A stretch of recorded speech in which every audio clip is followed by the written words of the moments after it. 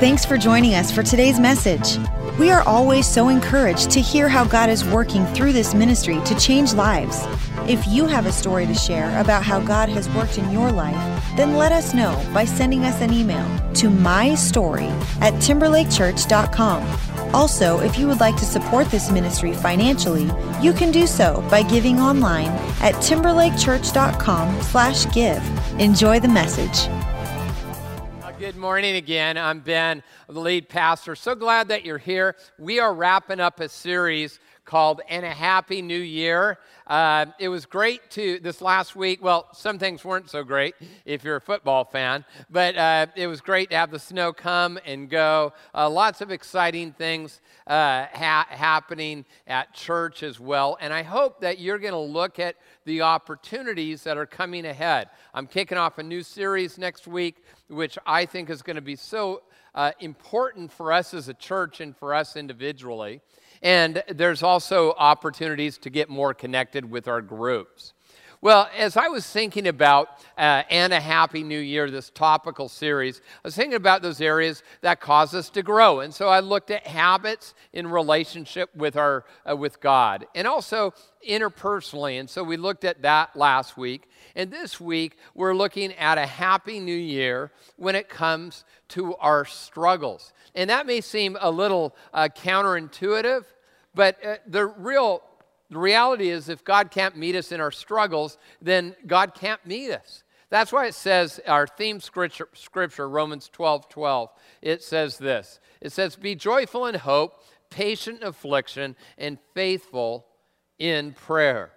See, oftentimes what we think is other people will have affliction, and it's not us, but we all have struggles. I've been known to be a person. I'm not a cat person, if you're new around here.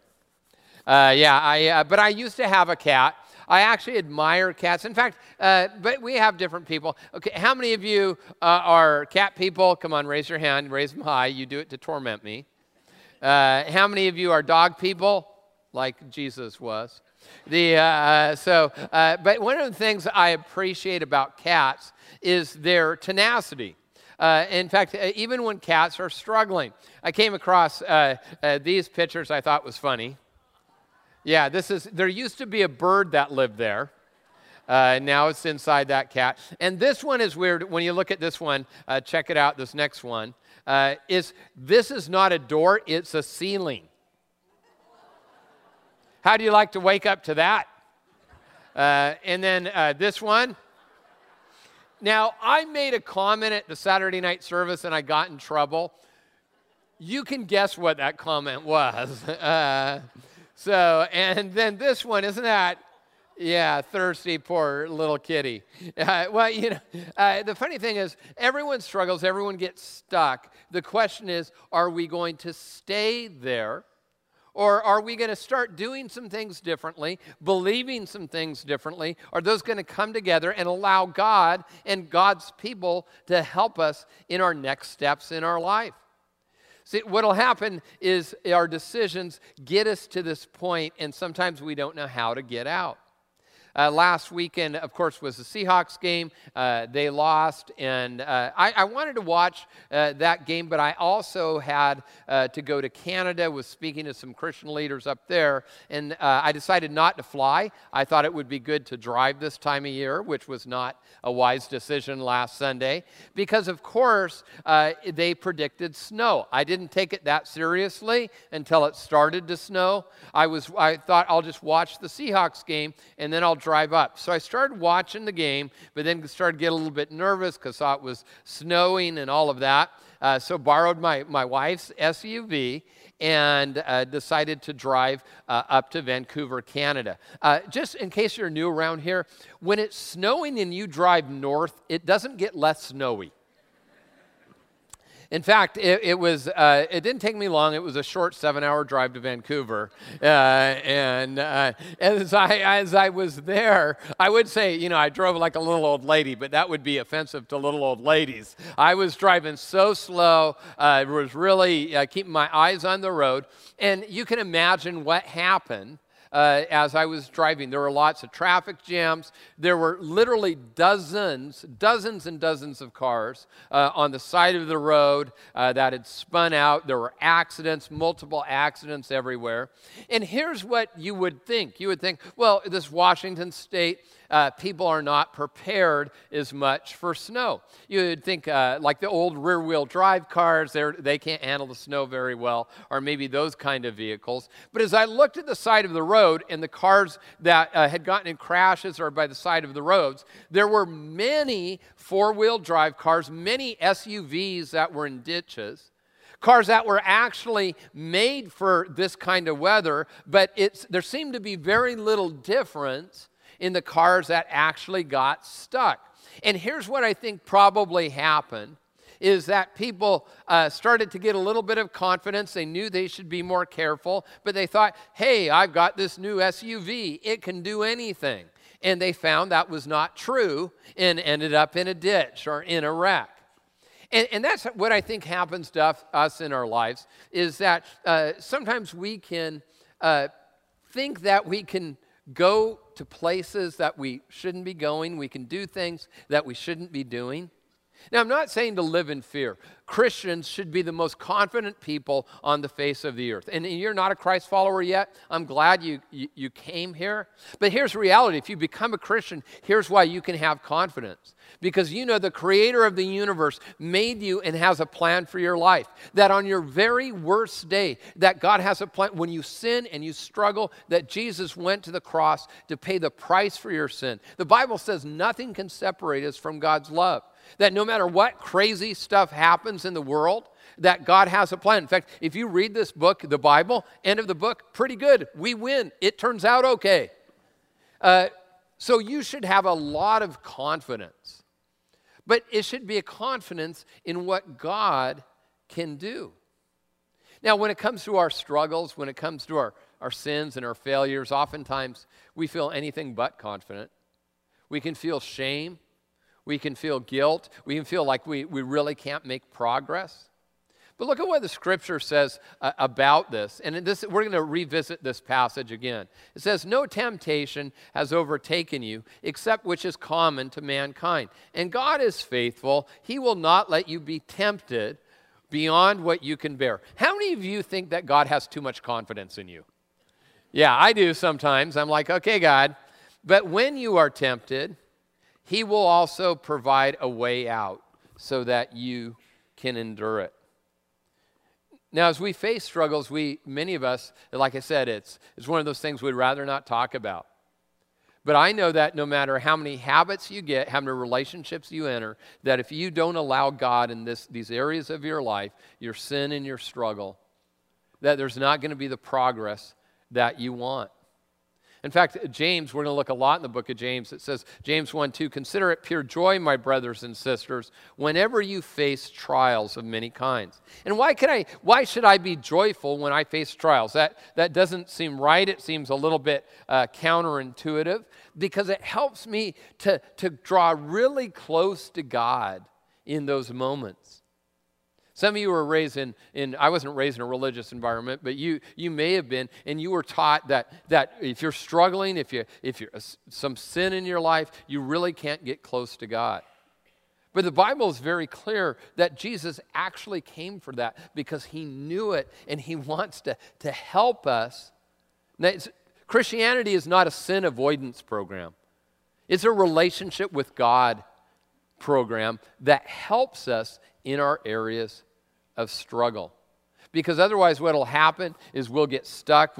I talk to so many people who sometimes they feel like there's not a lot of hope for them in their lives. But then I've talked to other people. I talked to a couple people last night. One person said, you know what? This is going to be the year that I deal with that sexual addiction, and I'm not going to let shame keep me from my next right step in Jesus Christ. Another person was talking about this is a year that I'm moving towards sobriety. And it may not be things like that. It could be anger. It could be some other area in your life where you feel you're always going to struggle, and it could be a season of struggle. It could be a long one. But I want you to know that there's hope. Here's how we do better, maybe right now or next time, is one, you got to recognize the source. You got to recognize the source of our struggles. It says this in James 1:13. When tempted, no one should say, God is tempting me, for God cannot be tempted by evil, nor does he tempt anyone. That God is not the source. In fact, there's an enemy of our souls who can be the source of our struggle. Sometimes it can just be circumstance.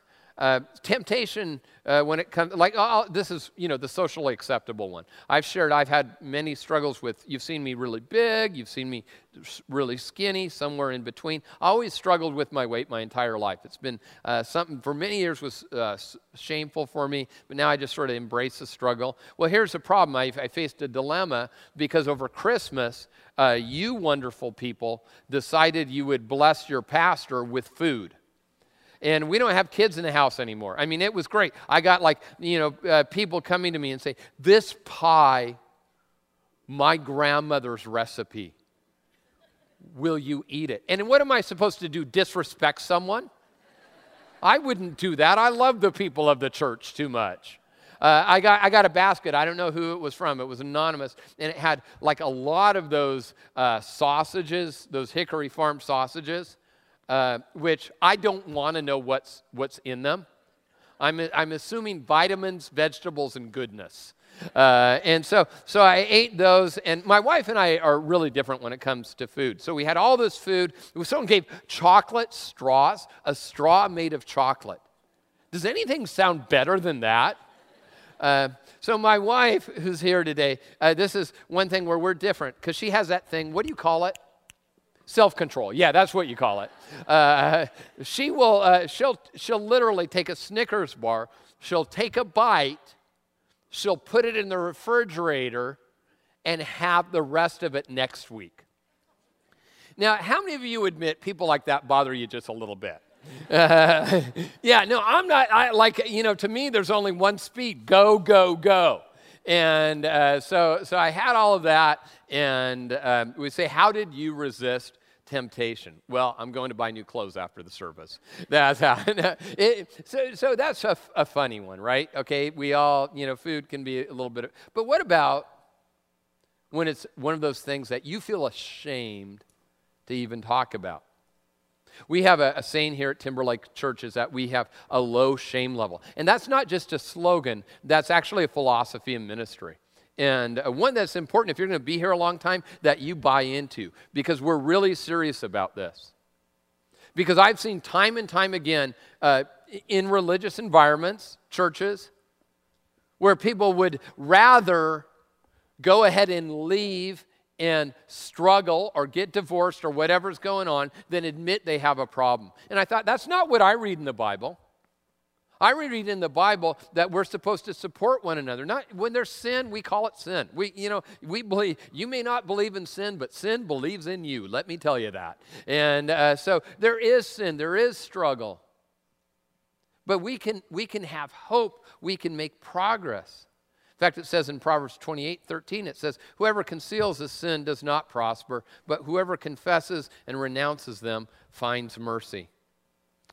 And so that if you're new around here, one of the things we have you do every week is to confess. We're going to spend about 5 minutes now you confessing your worst sin. No, we wouldn't do that. You're like freaked out. But you need someone in your life. You need someone in your life. Also, understand the process. Understand the process that you go through when it comes to your particular area of struggle. It says, but each one of you when tempted by his own evil desire, but each person is tempted when they're dragged away by their own evil desire and enticed, and then after that desire conceived, it gives birth to sin, and sin when it's fully grown gives birth to death. It's sort of that process where we allow a corrosive effect in our life. See, what will often happen, and I've talked about this before, is that maybe you're very good at sports, or you've done well in business, or financially, or in education, and we have this myth of omnicompetence, that somehow I can do this without God. And we start making decisions that are these little decisions that lead to a pattern of behavior that can be quite destructive in our life. And I call it the Humpty Dumpty principle. The Humpty Dumpty sat on a wall. Humpty Dumpty had a great fall. and all the king's horses and all the king's men couldn't put Humpty together again. So what's the moral of that story? If you're an egg, don't sit on a wall, right? And so because we don't, what'll happen, I've done this before where I get close to the edge and I do it and say we get too close to the edge, and people are like, Ben, why are you doing this? You're causing me stress. Because it would seem ridiculous that I would put myself in a position where I could be tempted, where I could struggle. And I don't know what it is for you. I don't know. I mean, we all have error. By the way, if you don't judge everyone else. I don't know what it is for you. But know that God wants to meet you there. And then we need to, number 3, learn how to overcome. We need to learn how to overcome. The Bible says we are more than conquerors when we are in Christ Jesus. And it says, do not be deceived, dear brothers. Every good and perfect gift is from above, coming down from the Father of heavenly lights, who does not change like the shifting shadows. That we can overcome, but here's the issue with our struggle. A number of years ago, I shared the story. A buddy of mine, I pastored in San Diego. He was a captain of the lifeguards for the city of San Diego. And his name's Rick. And I said, Rick, what sort of a struggle is a lifeguard? Because I'm thinking this is the best job on earth, being a lifeguard. And he said, well, the problem is not when someone's in trouble. Because when you're in trouble and you're like, hey, I've gotten out too far, hey, lifeguard. But if someone's really drowning, he says almost always they will fight you and they literally could kill you and bring you under with them. Because when all you can see, you can't see what's happening, the person who's trying to save you. He told me a story of a big bodybuilder guy who was just drowning and he was horrible and he was grabbing him. He was bringing him down. And so I said, what do you do? And he said, with all my might, I had to punch him in the face twice and knocked him out. And so my application is this. Does God need to punch you in the face? Sometimes we resist the help that the Lord is trying to give us. The Bible says in Jeremiah 29:11 that God's plans are to prosper us, not to harm us, to give us a hope in a future. So here's the questions, and I know this is a pretty serious topic today, but I got to tell you, I've had so many conversations of people who say, this is what, I feel this is a nudge that God has really given me, that I'm not going to be identified with this struggle anymore. Now, first question is this: who are you letting in? Who are you letting into your life? We need people who love God and love us. Now, we'll have friends who may not share our faith, and that's good as well. But sometimes you're going to get advice that actually could be more destructive than helpful to you. Who loves God and who loves you? How are you letting people into your life? I love hearing the stories of people who are meeting in our groups, our Restore groups, in particular, and some of these are not for addiction or anything. They're just support for divorce care, grief share, cancer care. We have a re-engaged marriage ministry, which if you're married and have not gone through that, I could not encourage you more to take that kind of step. But just people who we're allowing into our life. Because God works when we don't live life alone. And then where are you letting go? Where are you letting go? And now you might think of this as, well, okay, I'm going to stop the bad behavior. Here's what you really need to let go is that shame cycle. And the shame cycle says, I've done something bad.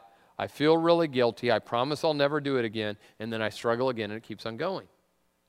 Will you receive the complete and absolute total forgiveness of Jesus Christ? Every sin, past, present, and future. Now there is sin, there is struggle. It means missing the mark. There are areas where we miss the mark, and it's real. Because when you do that, you can start to make progress in your life. And that's to the other question. Where are you letting God? Where are you letting God in your life? Where are you letting Him do a work in your life? I would say this: if you've been coming around church for a while, if 1% of your time, would you give 1% of your time to God? That would be about 100 minutes a week. And church is great, and I'm not just saying that self-servingly. It is important for you to to be connected at church? Because otherwise, here's the story I get all the time. I miss church. I'm so sorry. Don't be sorry to me. We have 5 campuses, lots of services. I wouldn't know. Lie to me next time. Whatever you need to do. But the truth is, it's about you being connected to other people and being connected. And then there's those, whether it's a group or a class or daily time with God. Where would you give him some priority time in your life? There's an old booklet, by a guy named Robert Munger. It's called My Heart's Christ's Home. And he describes our heart like a home, in that oftentimes we're fine to let Jesus on the front porch or maybe into the family room or the living room or the kitchen. And then we have those other rooms of our house, the study, our mind, the bedroom, and then he describes the dusty attic. You know that God is big enough to enter any of those rooms, and he doesn't love you any more or any less by what he discovers there. It's allowing him to do that work that he wants to do in you. See, here's my goal for us as a church. I'm glad that we're growing larger as a church. I'm glad for all of that. I want us to grow deeper in our trust of God and in living that life of joy in him. And that's when happens when you say, God, here are my struggles. It's important as you do that to understand, number one, it is not just you. It is not just you who is struggling. When I first became a Christian, I wasn't raised in a religious environment, and I would listen to Christian radio. And every once in a while, I'd hear someone on the radio, some radio preacher go, I don't even know why people sin. I'm like, I do. It's fun. Yeah, I mean, you do not have much of an imagination if you don't know why. For a moment, until it's not. And then, but it's not just you who's struggling. I've had struggles in my life. Some I've shared, some I won't share. I shared one of those and this was after I became a Christian, with alcohol. Just everyone in my family has an alcohol problem. I should have known better. And but that was one of those things where I just know, man, for me and for many of you, that's not a struggle. By the way, alcohol isn't bad. What was Jesus' first miracle in the Gospel of John? Well, if you're a Baptist, it was he turned water into grape juice, but that didn't happen. Yeah, thank you, Baptist friends. Anyway, he turned water into wine. And so there's nothing wrong with that. But for some of us, that can be too much. It can be a distraction. And one can lead to another. And then it can cause havoc in our lives. And so I like to stay away from that. Like I said, it's been a long time. I have not preached drunk for weeks now. No, but I know for me, I can't go there. And I don't know what the area for your life is you can't go there. But know that God wants to meet you there. And it's not just you. It says that number 2, and it's not inevitable. It's not inevitable that you're going to just go through the same cycle. I remember I was praying with a guy, and there's a buddy of mine when I used to live down in California, and he had this daily struggle. I mean, it was daily, and I prayed for him, and honestly, I didn't have that much faith for him, but I'm like, okay, God says to pray, and he came to me a few weeks, and he says, this is the first time in my life, he's 35 years old, he says, this is the first time in my life that I have not struggled with this particular sin every day. And see, what I had counted out, even though I was willing to pray, and I think he'd counted out, is that God can sometimes work in those areas where we feel defeated. Understand that it's also not too late.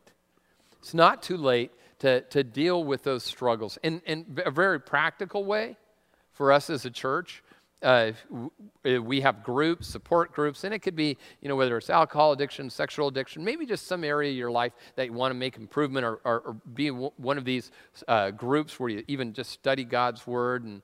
And you know that there are people who will walk with you, people who will pray for you, and that you will not stand alone.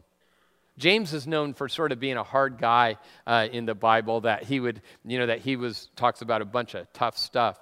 But look at what he writes. He says, my brothers and sisters, if one of you should wander from the truth and someone should bring that person back, remember this. Whoever turns a sinner from the error of their way will save them from death and cover over a multitude of sins. He says, yeah, there's problems. Yeah, live a life that honors God. But don't let shame, don't let fear, don't let a spirit of defeat control your life. Say, God, I don't know if this will be a struggle for the next week or month or year, but I believe you're with me in the struggle. The Apostle Paul, he talked about a thorn in his flesh. And now people, we don't know what that was. Some people say maybe it was his eyesight. Some people say maybe it was some really horrible thing he was struggling with. And he said he asked the Lord to take it away and take it away. And it just didn't seem like there was any hope. We read that in Romans 7. And then in Romans 8:1, he says, but there is therefore now no condemnation for those who are in Christ Jesus. And I think for some of you, you need to hear that word today. That yes, there's some things we can do. There's behaviors, there's attitudes. But ultimately, it is coming to Jesus. So James 5:16, he says this, therefore confess your sins to one another and pray for each other so that you may be healed. We're going to end our service today taking communion.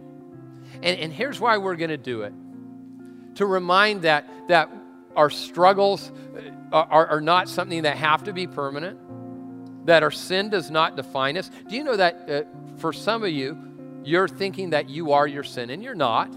You're a child of God. And as we receive communion, we remind ourselves of that.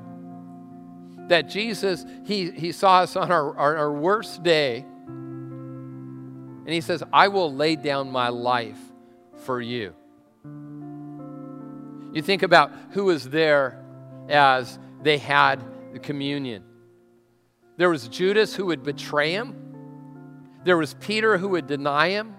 Most of them would abandon him.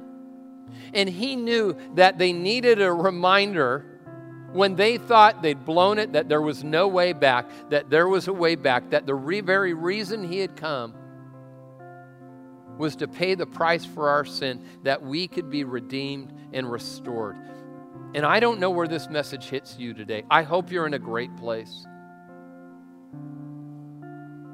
But for some of us, you're hearing that and know this is for you. You didn't show up by accident today.